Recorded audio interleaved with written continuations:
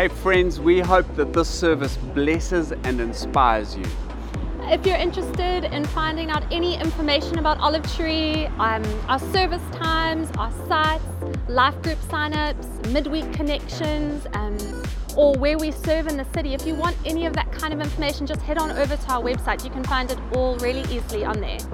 We'll be going straight into a preach, and we hope that this blesses you as you listen today. Enjoy. Remain in me, and I will remain in you. Just as a branch cannot bear fruit unless it remains in the vine,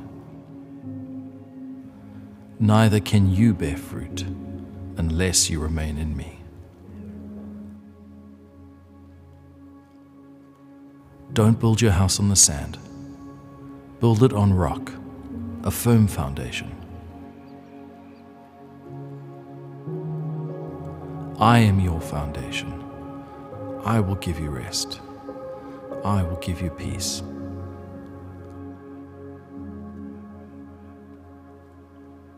Let my mystery draw you closer, and there you will find all you need for the hour. There you will find all you need for the day.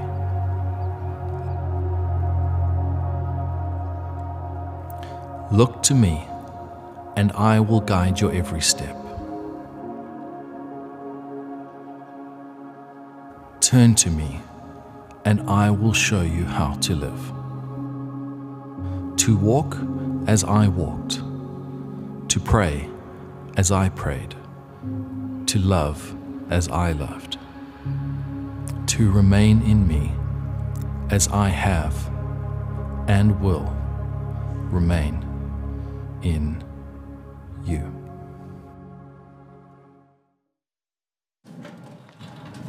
You're wondering, did we send our video team up to Canada or something to shoot that? It's just Kloof. It's just what it's like up there.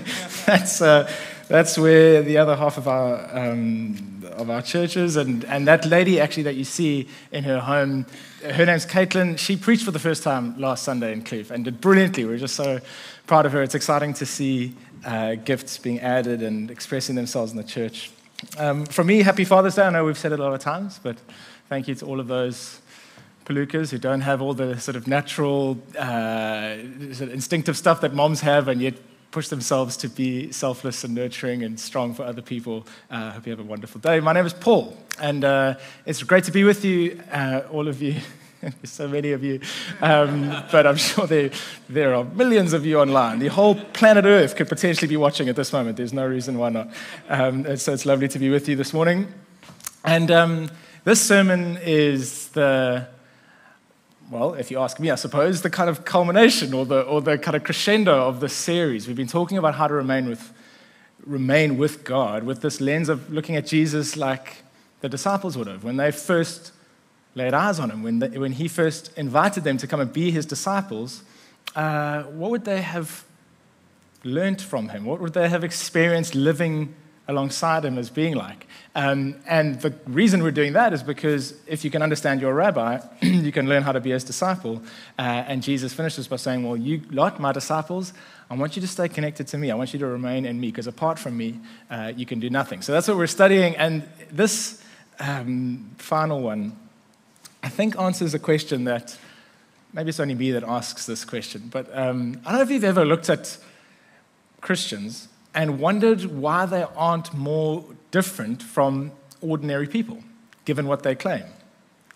Maybe all the rest of you haven't asked that question. I tend to be sort of deeply suspicious of Christians just as a rule, but they smile a lot, and it's like slightly strange. But the question kind of goes along these lines: like, they claim to have access to the God of the universe, and yet they kind of drive similarly to other people. They kind of stress similarly to other people. They kind of spend similarly to other people. They claim that the God of the universe doesn't just give them access to him, that he's actually at work on their hearts. But I've seen what they're like. Really?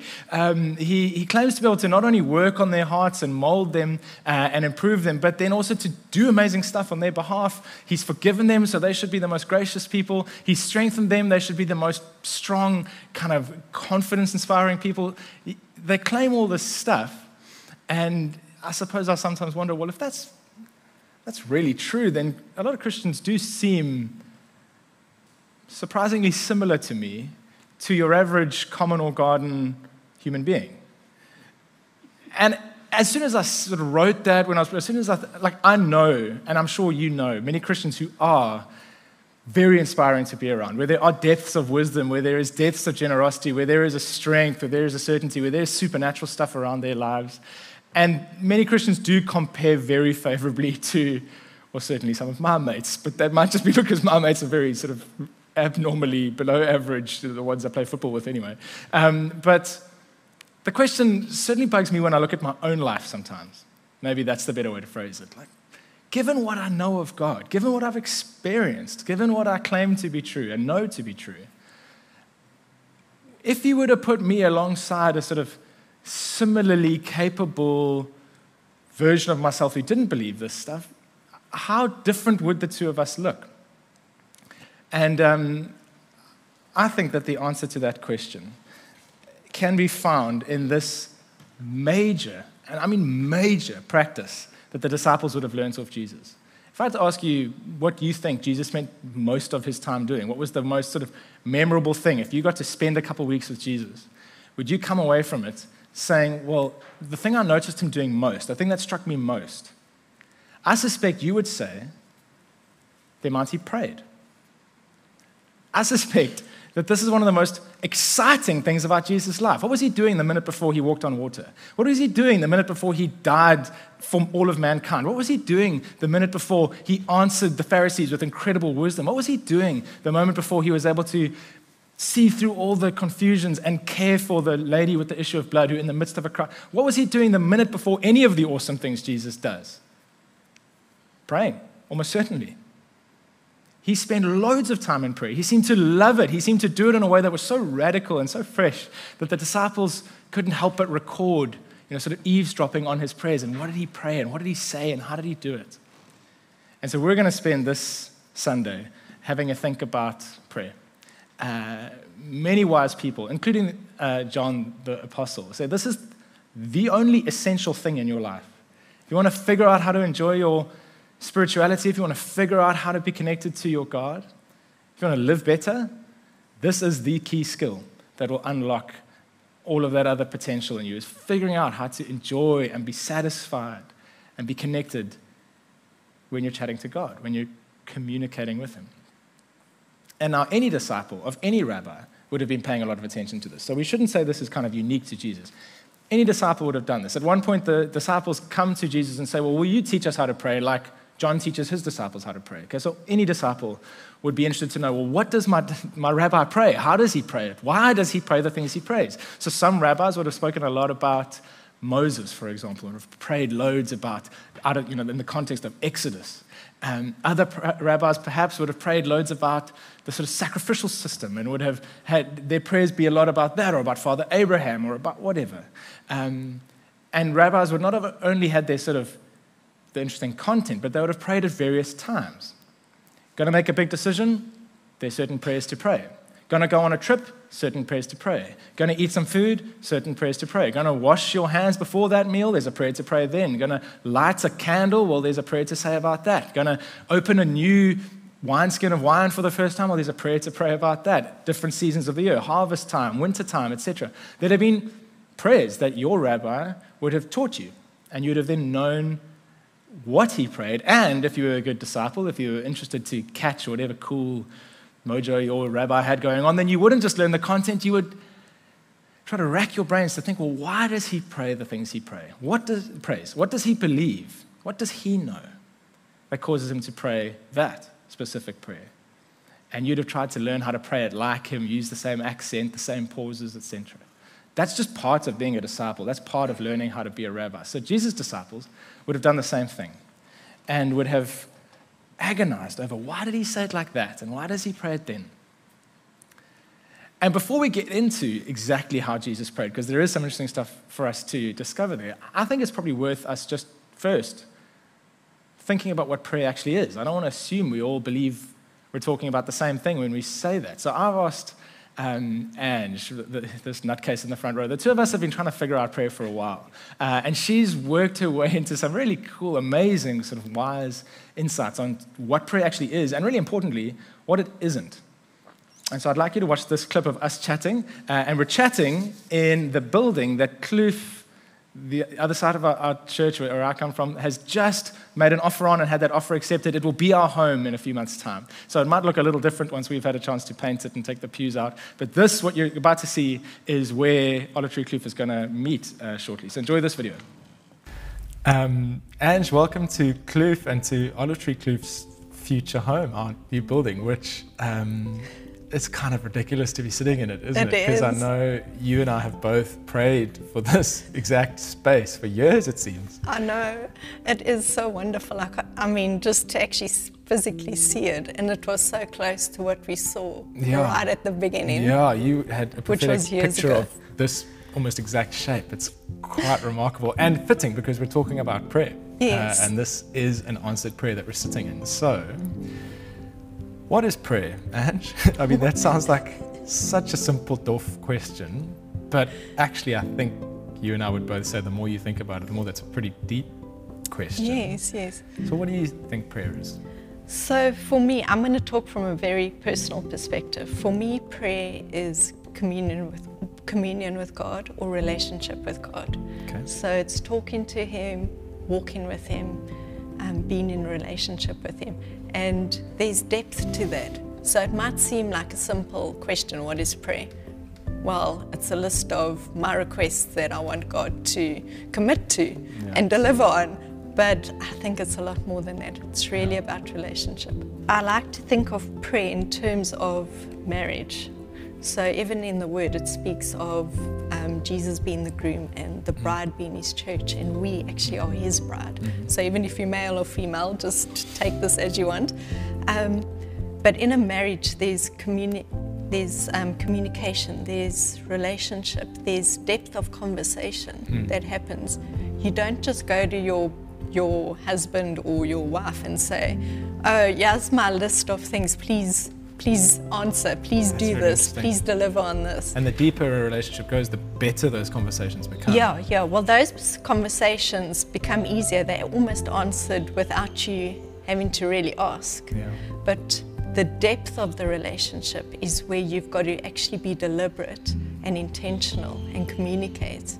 You're already answering the second question I wanted to ask you, which is why would we pray? Because if you think prayer is just presenting requests, and there's a part of prayer that is obviously presenting requests to God, but if that's all you think prayer is, then it wouldn't take long before you ask yourself, well, then what's the point? Because God will do whatever He wants to do anyway. He's good anyway. Why would I ask Him? He already knows what I'm going to ask. You know, all those like weird sovereignty of God kind of conversations that we end up having. But if you're saying prayer is much more than just requests, then I guess, well, let me ask you, why do you pray? For you, why do you love it? Okay, so why do I pray?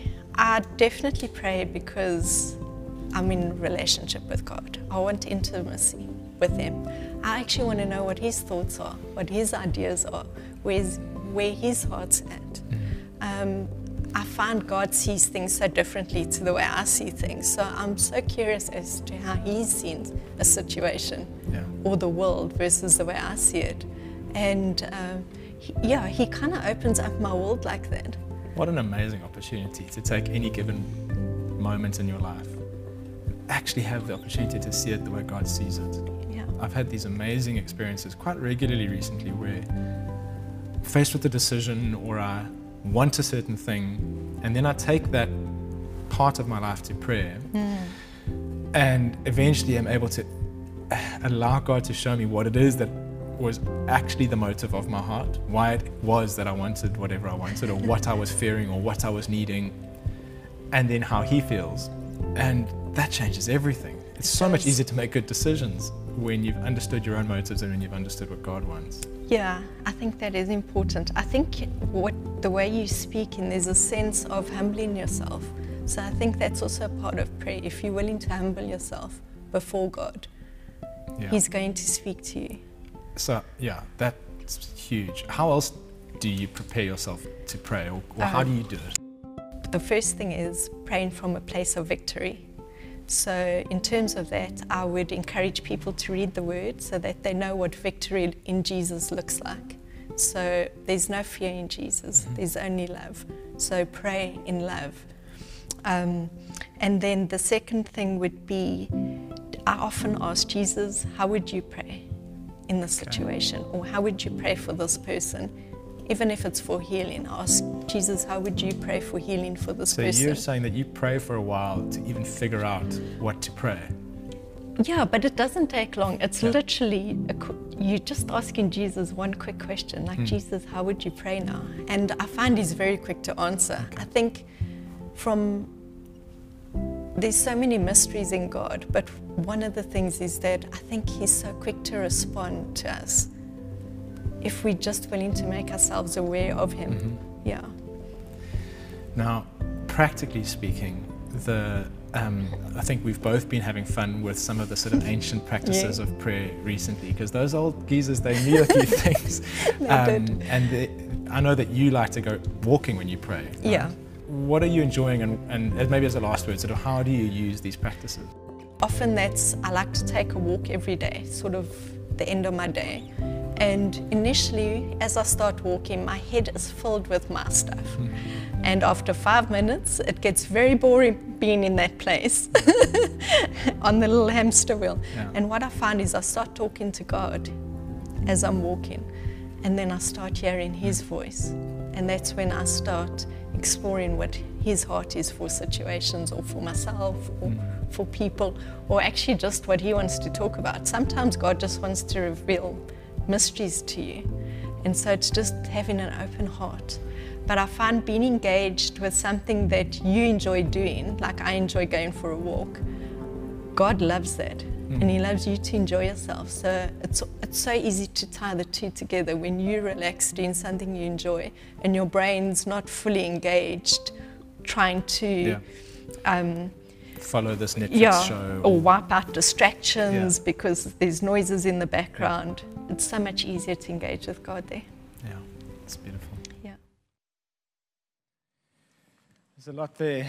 Some of you, I think, might have already just got what you came here for, and that's fine. I'd love you to let whatever it is that grabbed your attention in that conversation just sit, figure out what you're going to do about that. If it's something to do with finding those distraction-free moments or those activities that you can go through the process of, even those prayers we wrote for you in your Remain booklet, that the things you can say, just like those disciples would have learned from their rabbi, which can get you into that space where you're then able to go, well, actually, Jesus, how would you pray about this? And you have some chance of getting a sense of the way he would pray, and then all kinds of really amazing, really satisfying prayer can open up for you. But at the risk of distracting you from whatever it is that you just got out of that, I want to tell you another story about a lady who lived long ago. And her name is Helen Keller. Some of you may have heard of Helen Keller. As an infant, 19 months old, she went blind and lost her hearing at the same time. Just imagine for a second trying to live in absolute darkness and absolute silence all day long, every day. How confusing, how impenetrable the world must have even seemed. Just noises, well, no noises, I suppose, but sort of sensations going on around her and no way to make sense of them. And she was an infant, so, I mean, at 19 months old, the kid is barely able to think properly. And so it was only about the time she was 7 years old that a tutor was found who could give Helen Keller some access to language, the ability to understand letters through Braille and then connect those letters into words and those words into ideas. What's fascinating about her story is that she went on to be this incredible writer and activist for the disabled community and a very wise woman who reflected on what happened for her. And I'm excited about this story because, to me, the parallels with prayer are amazing. So it's impossible to imagine, but try to give your imagination a chance here. You've felt heat. You've felt water. Helen Keller reportedly was able to recognize by touch people's faces. But up until this moment, at the age of 7, on one specific day, she had not yet had a word to use for any of these sensations. What difference might it make when you have a word? What difference does language actually make? Well, this is what she has to say. She says, the mystery of language was revealed to me, and I knew then that water meant the wonderful, cool something that was flowing over my hand. That living word awakened my soul, gave it light, joy, set it free. She would write at quite amazing length about how it's almost impossible to really think or reason. It's certainly impossible to have a relationship unless you have language.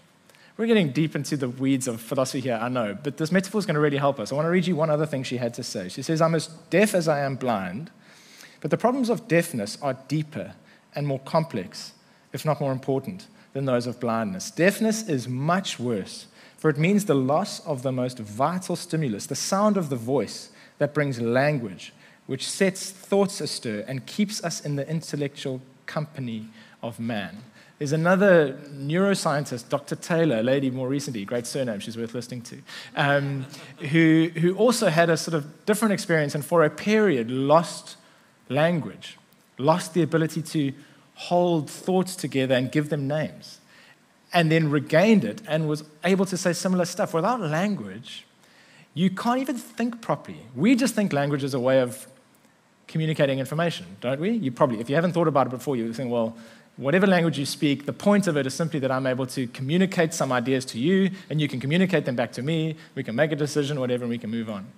But these people are teaching us it's so much deeper than that. You can't even, and Helen Keller quite amazingly said, she didn't even have a sense of herself and the ability to reason and hold one idea and another idea together and make a sentence. That Dr. Taylor said you'd wake up in the morning and you'd sort of feel there's sun and you'd feel that it's bright and you'd have these sensations almost like an animal. But the ability to make any decisions about them was like almost impossible without being able to put a word to these ideas. It's fascinating to me, maybe not to you, but here's what's interesting. So remember what Helen Keller said when she got that first word, water. It gave her soul light and freedom and joy. That until she'd had that word, that way to connect this experience she was having and then interact with other people about it, she was just experiencing feelings, experiencing sensations, and had no way to do anything worthwhile with them. Now, for me, when I've not had a prayer life that's really working, I can tell you it's the same. At a spiritual level, you can experience things of God. If you've at any stage given your life to Jesus, you'll have had this sort of hard to describe experience of forgiveness. You'll sort of sense, I've been set free, I've been cleansed. Like, I don't know how to describe it, but some sensation has happened to me spiritually. Or perhaps you've been at a worship event.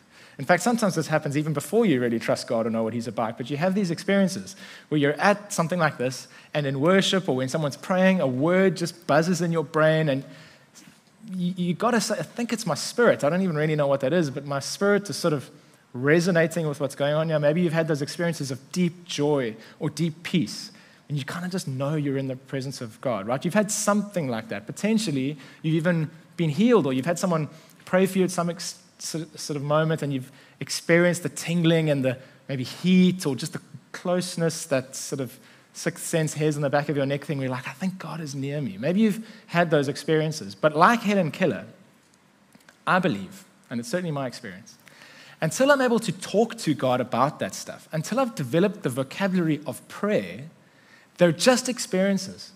They just happen to me, blow past me, I sort of understand them, not really sure. They don't allow me to connect with God much better. They happen and they're great while they happen, and then they're gone just as fast as they came.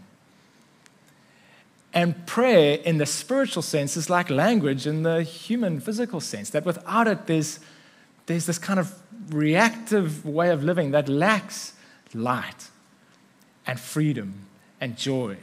And just like Helen Keller experienced those things when she was able to connect language to her experiences, I believe we're able to experience those things in a spiritual way when we can connect conversations with God, deep prayer times, to the spiritual realities we're experiencing every day. I find that metaphor very exciting because as a disciple of Jesus, you would have watched him praying, and you would have seen that he did some stuff Similarly to other rabbis, as I was describing, pray for this moment, pray for that moment, pray for this moment, pray for that moment. Jesus often very deliberately, it seems almost every day, got up early, prayed before the sun came up. He would, like any rabbi, have had proactive prayer time. When he didn't feel like it, he just did it. Probably prayed the same thing over and over. But they would have also watched Jesus having this reactive kind of instinct. He hears that his cousin and best friend, John the Baptist, has just been beheaded, and his instinct is immediately, I need to withdraw, I need to go be with my dad. Anytime something big is going on in Jesus' life, just over the Last Supper, Judas is headed off to do what he needs to do. Jesus knows what's coming. No one has to tell him it's time to go and pray. He has this instinct. He just reacts. I need to go and be with my dad. I need to go and reset. I need to go and reconnect. I've got to go to the place of prayer. And he expects that this could be the same for us, that you don't have to be told to pray. It's handy. It can be very helpful to have as part of your life times that you pray and things that you pray.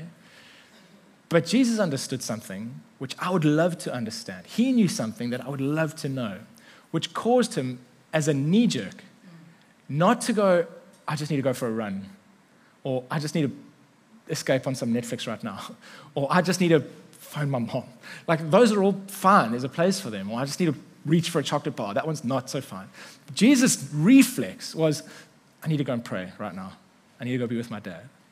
And his disciples would have watched that and gone, oh, okay, that's what he thinks can be possible for us.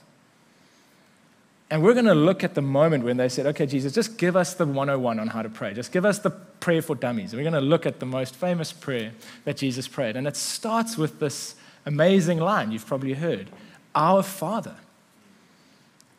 We're going to look at it in detail, but just let that syllable drop for a moment. Our Father. Every other Jewish rabbi up until that stage, when they were speaking about a father, they were speaking about Abraham. They would have been talking about their nationhood, who they were. The idea of God as Father is in Scripture, but it wasn't popular until Jesus turned up to actually talk about God, who, up until that moment, it was basically criminal to even use his first name. He'd given his name, Yahweh, to the people. And it was this amazingly intimate act, but you dare not just talk about God. And then Jesus, in his prayer time, starts with Dad, Abba. Happy Father's Day, God. Let's chat. And the disciples must have had their jaws on the floor, seeing this intimate way that Jesus spoke to God. See, I think we see the proactive, Jesus deliberately going and praying. We see the reactive thing. One of the things I suspect, if you grabbed hold of any disciple and said, okay, so you've been with Jesus for the last few years, what does he pray like? My interpretation, my little way to remember this is, I think, as I've looked at all the prayers he's prayed, preparing for this, that there would have been two things they'd have said to you, all kind of connected to one idea. He seems to pray from relationship, and he seems to pray for relationship. He prays for other things too, but those are so secondary you wouldn't believe it. Jesus seems to just want to be with his dad. And you don't get to say, Our Father, and follow that up with, Who art in heaven, hallowed be your name, unless you are convinced that you already have right standing with God. Think about that for a second. Our Father. There's a reason no one prayed like that up until now, because they all knew the second half of that line. Who art in heaven, hallowed be your name. He's holy, terrifyingly holy. So you don't get to just say his name, cruise in, put your feet up on the couch, go, hey, Dad, let's chat. Like, who do you think you are? And Jesus was able to say, yeah, he is holy. I'm not downgrading God at all. I think he's just as glorious and terrifying, probably more so than you knew. And yet I can start every prayer with Dad, our Dad. So he prayed from epic relationship. Friends, if you think you can pray offhandedly to this glorious God without recognizing the massive sacrifice Jesus had to make to get you anywhere near him, you're not praying to the same God as Jesus. The only way you get to pray to this mighty, holy, incredible God is if you absolutely believe that somehow, by the grace of Jesus, you've been given access into his presence. And when you have that gospel lens on, that I don't deserve to be here, but I absolutely know I'm qualified to be here, you get to pray from relationship. And then you don't go there with a list, like Andrew's saying. See, Jesus came out of those prayer times with, for example, faith. Praise can walk on water. He prays and then comes out with purpose. wonderful reason to pray. He comes out clear on who he is and what he's going to do. He comes out of those moments with direction, route maps for what to do, difficult decision to make. You're to come out of those prayer times with God's perspective, the heavenly lens, all those things that you kind of know you want to go to prayer for. But if you make those the reason, I want to know what to do, I want to know how to think, I want to know what my purpose is. If you make that the conversation, just think about it, as Ange discussed, like a marriage relationship, okay? So I'm married to Bern. If the bulk of my conversations with Bern were about instructions, I mean, that's okay for packing the dishwasher, because I need instructions on that. But if most of the time I went to Bern and said, look, just tell me what to do today, and she'd go, I'm so glad you've chosen to meet with me this morning. Here you go. This, then this, then this, then this, do that, and then do that, and please don't do it like that, like you did yesterday and the day before. Like, if those were the kinds of conversations we had all day long, at best, they do nothing for our relationship. More likely, they erode our connection every time we do that. You know that. In fact, word to parents on a day like today, if most of my conversations with my kid are instructions, be careful. And they are a lot of the time. I catch myself going, David, don't do this, do that, remember. I want to be able to get past instruction conversations to the proper stuff as much as possible. Because when I'm dishing out instructions, it's like we're distancing ourselves from one another. The point of intimate communication is not just to pass instructions. If I just go to Bern for purpose, I want to know what I'm on this earth for. And I go to her and she says, well, I'm so glad you asked. I'm here to tell you that the purpose of your life is this and this and this. Again, it's like basically condescending. If you go to any human being asking them what your purpose is on earth, you're distancing yourself from them. And you want to go beyond what should I be doing, what am I here for, to actually connecting with one another. If you're going to someone for direction or faith or any of those other things, Jesus' prayer life produced answers for him. Direction, where to go, what are you here for? As a secondary thing, the main goal was relationship. Let's be clear about that. The main goal was communicating for the sake of relationship. And as a final comment on that before we end looking at this famous prayer of Jesus, what does that kind of communication look like? My parents had the joy and privilege of watching me as an adolescent try to figure out how to do romantic relationships spectacularly. And I wish now that I had taken more of their advice a little sooner. I'm sure none of you can resonate with that idea at all. What do they know? She's definitely the right one.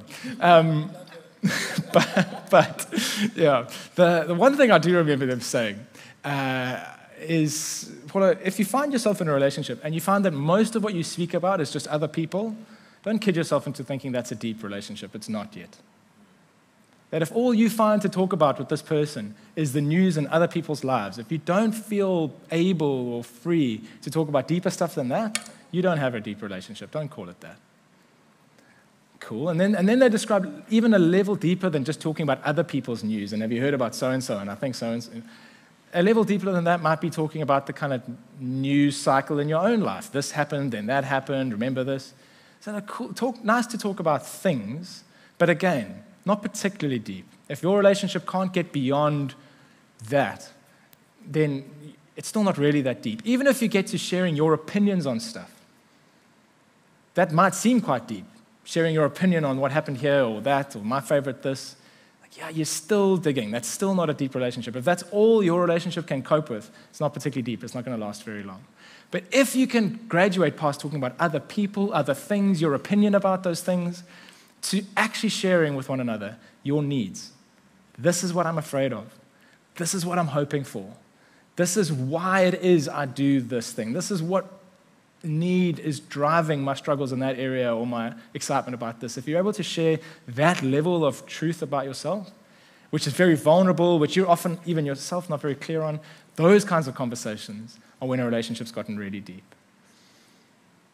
And so when Jesus invites us to talk to God, do we think God is going to be satisfied with us coming to him saying, I just need the playbook, God. I just need to be told what to do. Or I just need some answers. Please, can you just do X and Y? Do you think the biggest, most intimate heart in the universe would be satisfied with that level of communication? Little wonder he goes quiet quite quickly. God, I just need to know what to do. Come on, God, I just need the next step on the sat-nav. Because that's not relationship. That's just instructions. And so he coaxes us closer to him to make the conversation about relationship. Let's finish with this prayer that you know very well. Our Father who art in heaven. So Jesus says, if you want to know how to pray, here, go and do this afternoon. Firstly, stop with the big language, the fancy vocabulary, the standing up there letting everyone know. Just go quietly by yourself, turn your phone off in your room. Our Father. This struck me the other day.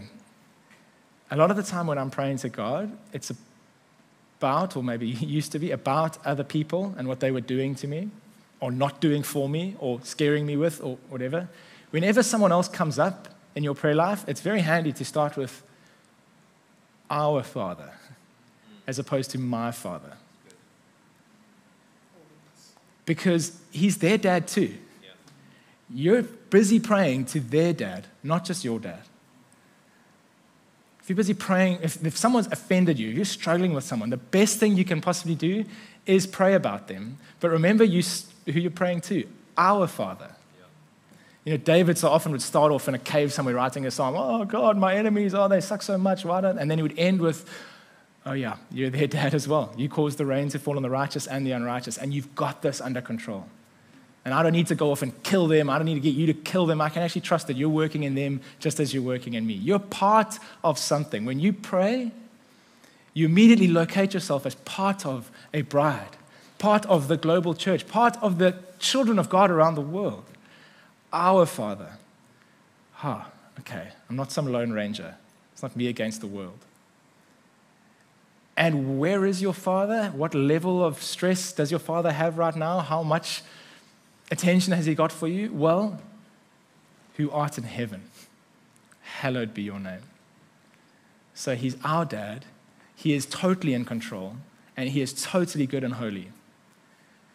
That's probably already enough to stop you then praying about 9 out of the 10 things you wanted to pray to him about.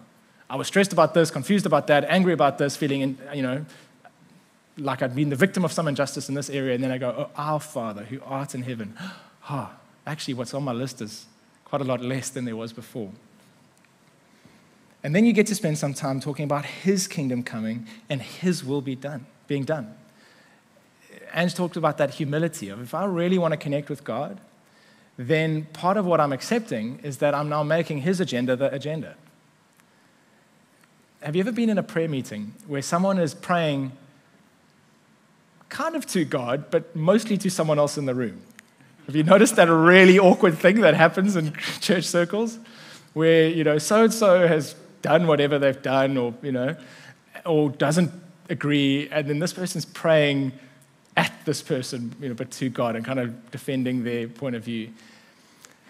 When you're going to really enjoy prayer, it needs to get beyond that. Just like if you were really going to enjoy chatting to your spouse, it would need to get beyond a debate and actually get to connecting and letting their agenda become your agenda. And so God says, if you want to pray to me, if you want to really enjoy praying, then be prepared to spend some time talking about what my kingdom's actually like and what's actually on my agenda, what I'm actually interested in today. There's a line in one of the Remain prayers that you get to pray at lunchtime, I think, the midday one, which talks about, help me to understand what's actually going on in your story today, God. What a cool prayer to pray, because I think it's about this, and God actually might think something else is going on altogether. Okay, quick maths effort here, right? So the prayer's up behind me. Our Father who art in heaven, hallowed be your name. Your kingdom come, your will be done on earth as it is in heaven. Verse 11, give us this day our daily bread. As a proportion of this very short prayer, how much of it have we already covered before you first get to talk about what you need? We're halfway through. Half of your prayer life is not about what you need. The first and most important half of your prayer life has nothing to do with your set of requests that you turned up with, if you're going to enjoy it, if you're going to find it satisfying. All of us do it the other way around, don't we? We start, give us today our daily bread, forgive me for this, give me direction there, lead me here. These are all the things I've got going on. And then at the last minute, if there's time, quickly stick a worship song on, and God, you're very good. I know you have it under control. And I suspect most of the stuff we pray at the beginning isn't a bit of a waste of time if we were to turn things the other way around. Your Father loves getting to chat to you. He's got infinite patience for you. I'm sure he's prefer you to do that than nothing at all. But when the disciples asked their rabbi, Jesus, how do you pray?